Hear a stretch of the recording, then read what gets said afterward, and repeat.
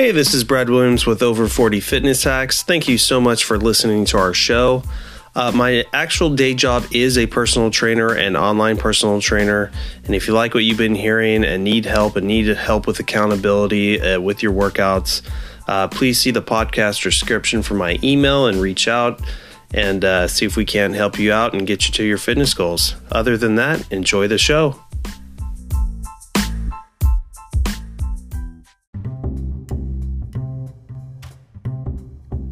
How's it going, everyone? This is Brad Williams with Over 40 Fitness Hacks.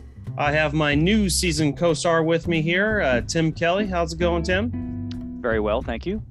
Awesome. Thanks for joining us. You're welcome. Potassium is the number one mineral to focus on at first for a simple reason. So when you study these minerals in relation to health, you're eventually going to start looking at them as if each mineral has kind of a personality. So to help listeners better appreciate each mineral, I'm going to give each one a nickname, some of which I've invented, some of which I haven't. But for potassium, we're going to call that the master mineral. Mineral, okay. We're going to call it the master mineral because it is required by the body in higher amounts than any other mineral. Now, some people might say, okay, just cut to the chase. Tell me exactly how much potassium I need. Can't do that. And this is because of discrepancies in the scientific community. Now, I'm definitely going to give you my opinion on this, but I will tell you, if you go into a store like Sprouts, you go into stores like, I don't know if Wild Oats even exists anymore, but Whole Foods, often there's going to be a reference there. It's called Balch and Balch, Prescription for Nutritional Healing. So if you're going to make a purchase, you can look up a form of pathology, find out what nutrients are going to benefit that particular pathology. You can look up a specific nutrient and find out what it does inside the body. Now, I have a copy from 1999. It says the recommended potassium recommendation is 500 milligrams.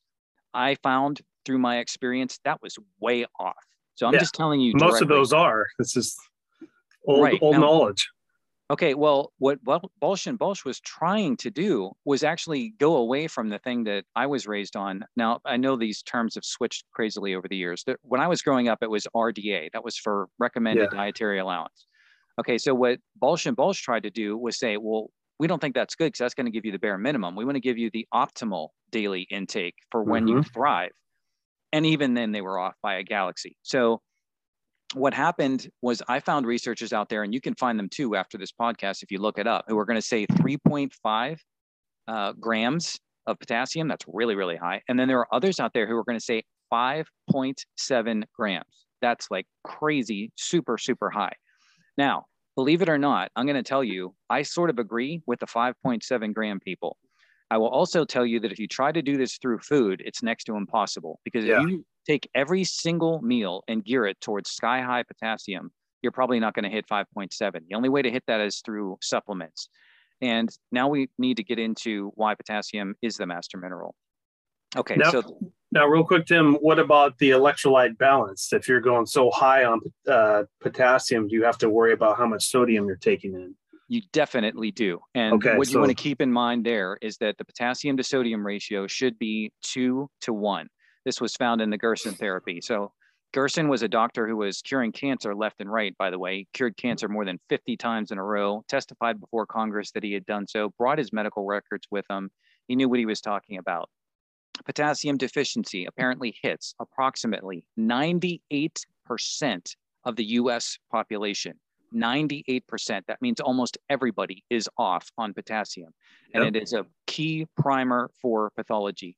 So what Gerson did is he got people juicing a lot of fruits, a lot of vegetables, and they were jacking up their potassium.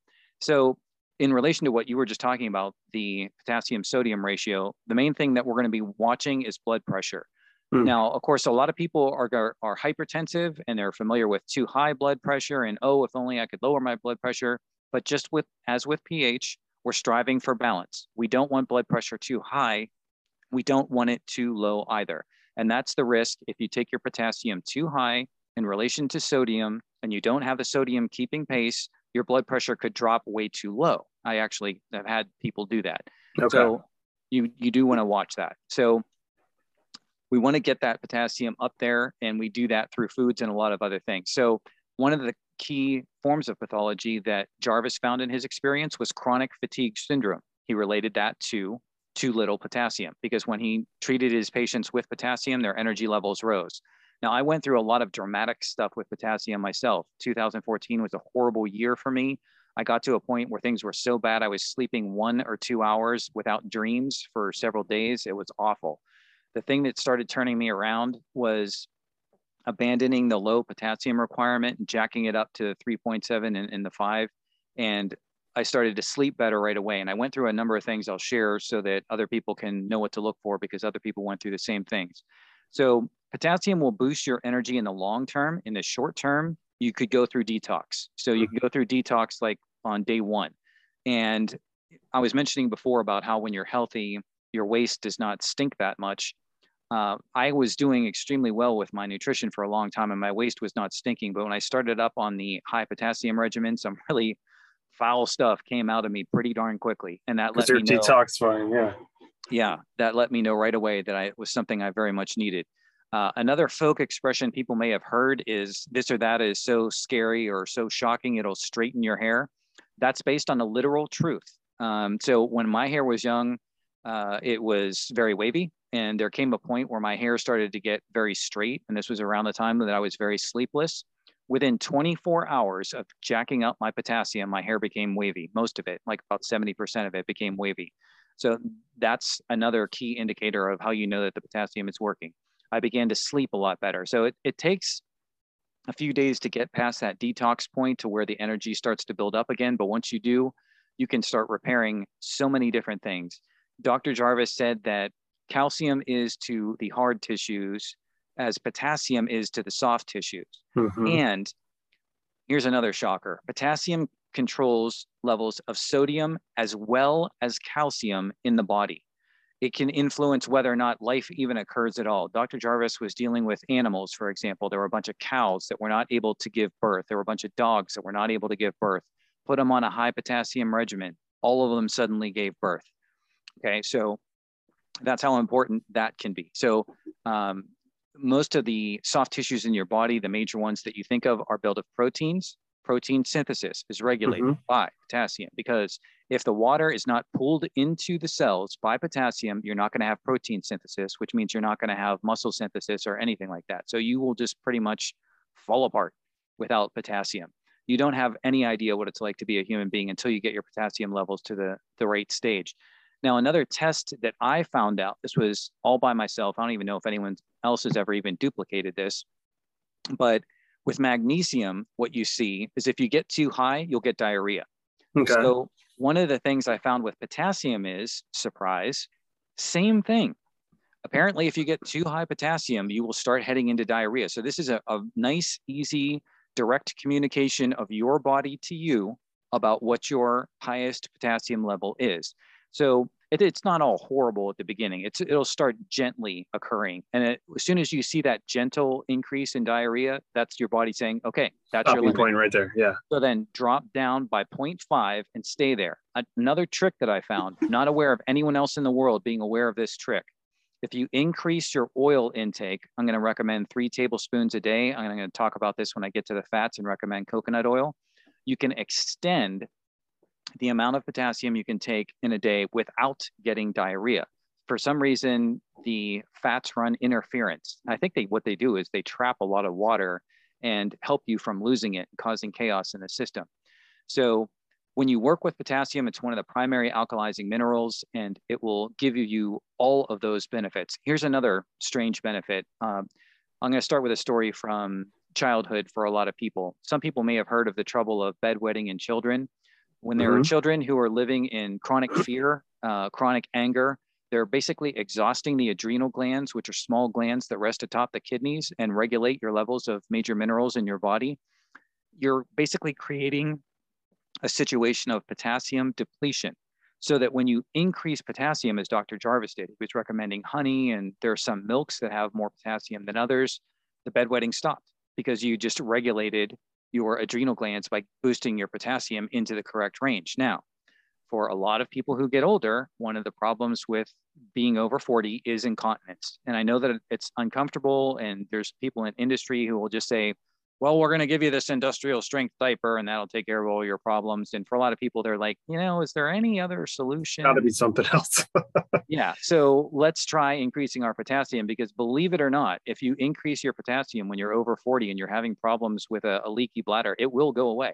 I had a friend of mine who was working construction. He was kind of getting in trouble because he kept running to the urinal there, and the boss was like, "What are you doing?" But then he got on his high potassium regimen, problem stopped, really within days. So there's countless benefits to increasing your potassium. And that's one of the most important ones. So there's a little bit more to say on potassium, but I guess I'm going to pause for a second and ask if you have any questions or comments on potassium before we move on. Yeah. So going back to, the crying babies and boosting them back up, like you said, giving them some honey or anything else to kind of boost the potassium, that's fine for children and toddlers. But for grown men and women, like you said, is literally impossible to hit the 3.5 grams. So you're speaking of all of us need to supplement like that, because there's no way we're going to get it with real food, right? Or it's just not that I'm all-day event. Yeah. Not that I'm aware of. So I generally don't recommend the gluconates, but in this particular case, when I tested potassium gluconate, it worked just fine. It absorbed just fine, and it's cheap. So that's nice. So you can get a huge amount of potassium gluconate. I will take like 6 of them with every meal, just to have the nutrients in the meal help offset any dangers from too much potassium at once. I know there was a potassium scare a long time ago, and one of the ideas maybe that helps people to appreciate what goes on with potassium is that potassium is one of the minerals that will be depleted from stress. There are only a few major nutrients that are going to be depleted from stress, but the older you are, the more stress you've gone through. So the more important it is for you to replenish with your potassium. But think of it this way. Your heartbeat relies heavily on potassium. So if you're in an emotional, stressful situation, generally speaking, your heartbeat rises. Okay, you have a lot more heartbeat. So every beat of your heart is depleting your potassium. So if you're going through a lot of stress, then you're beating your heart a lot and you're losing your potassium. So you want to get that replenished. And apparently potassium gluconate, works pretty darn well. Now, some of the other ones might absorb a little bit better. I'm going to be talking about mineral absorption here in a little bit. Okay. But the price is right on that one. Yeah, exactly. So that's definitely extremely helpful on that. The other clarification I was going to offer, I just never got a chance to mention this because we were zipping along there. I was talking about an experiment for pets in relation to rock dust, because rock dust can help mineralize animals and plants and stuff like that. The actual experiment involved people who were fertilizing their fields with rock dust, and they would have it in these buckets on their farms. So a bucket would be left out, and overnight it would rain. And what would happen would be the pets would rush over and they would immediately start drinking their rock dust water bucket. And apparently, if they had a choice ever between plain water and rock dust water, they would always pick the mineralized water. So if anyone out there wants to help your pets with mineralizing them, of course, inorganic minerals are not as great as organic. We'll talk about that in a second too. But it's an experiment people can do. And if your pets start thriving on rock dust water because it's more mineralized, write me and let me know, because I like stockpiling stories like that. Okay, very cool. Tim, how do my listeners get a hold of you? How do they get a hold of your book? Do you have any social media, website? I do have a website. It's Polytope Press. That's Polytope. And if you go to DuckDuckGo, the search engine, and you type Polytope Press in the search box, the website will be the first one that comes up. It has an unusual address, so it might just be easier to just follow those instructions to get there. And you can look up the books, Natural Healing Self-Empowerment or OptiFlex, and that should help guide you to the website as well. And I'd love to hear from people, because I'm always like to get feedback from experiences that people are having if they're pursuing these ideas. Awesome. And everyone knows I always throw in all the details in the written form as links for the podcast on Spotify or Apple. So you can just click on the links and go to from there. But Tim, I thank you for your time and thank you for being on the show. And I'm sure we'll get you on for a few more episodes as well. I look forward to it. Thanks for having me. Awesome. Thank you.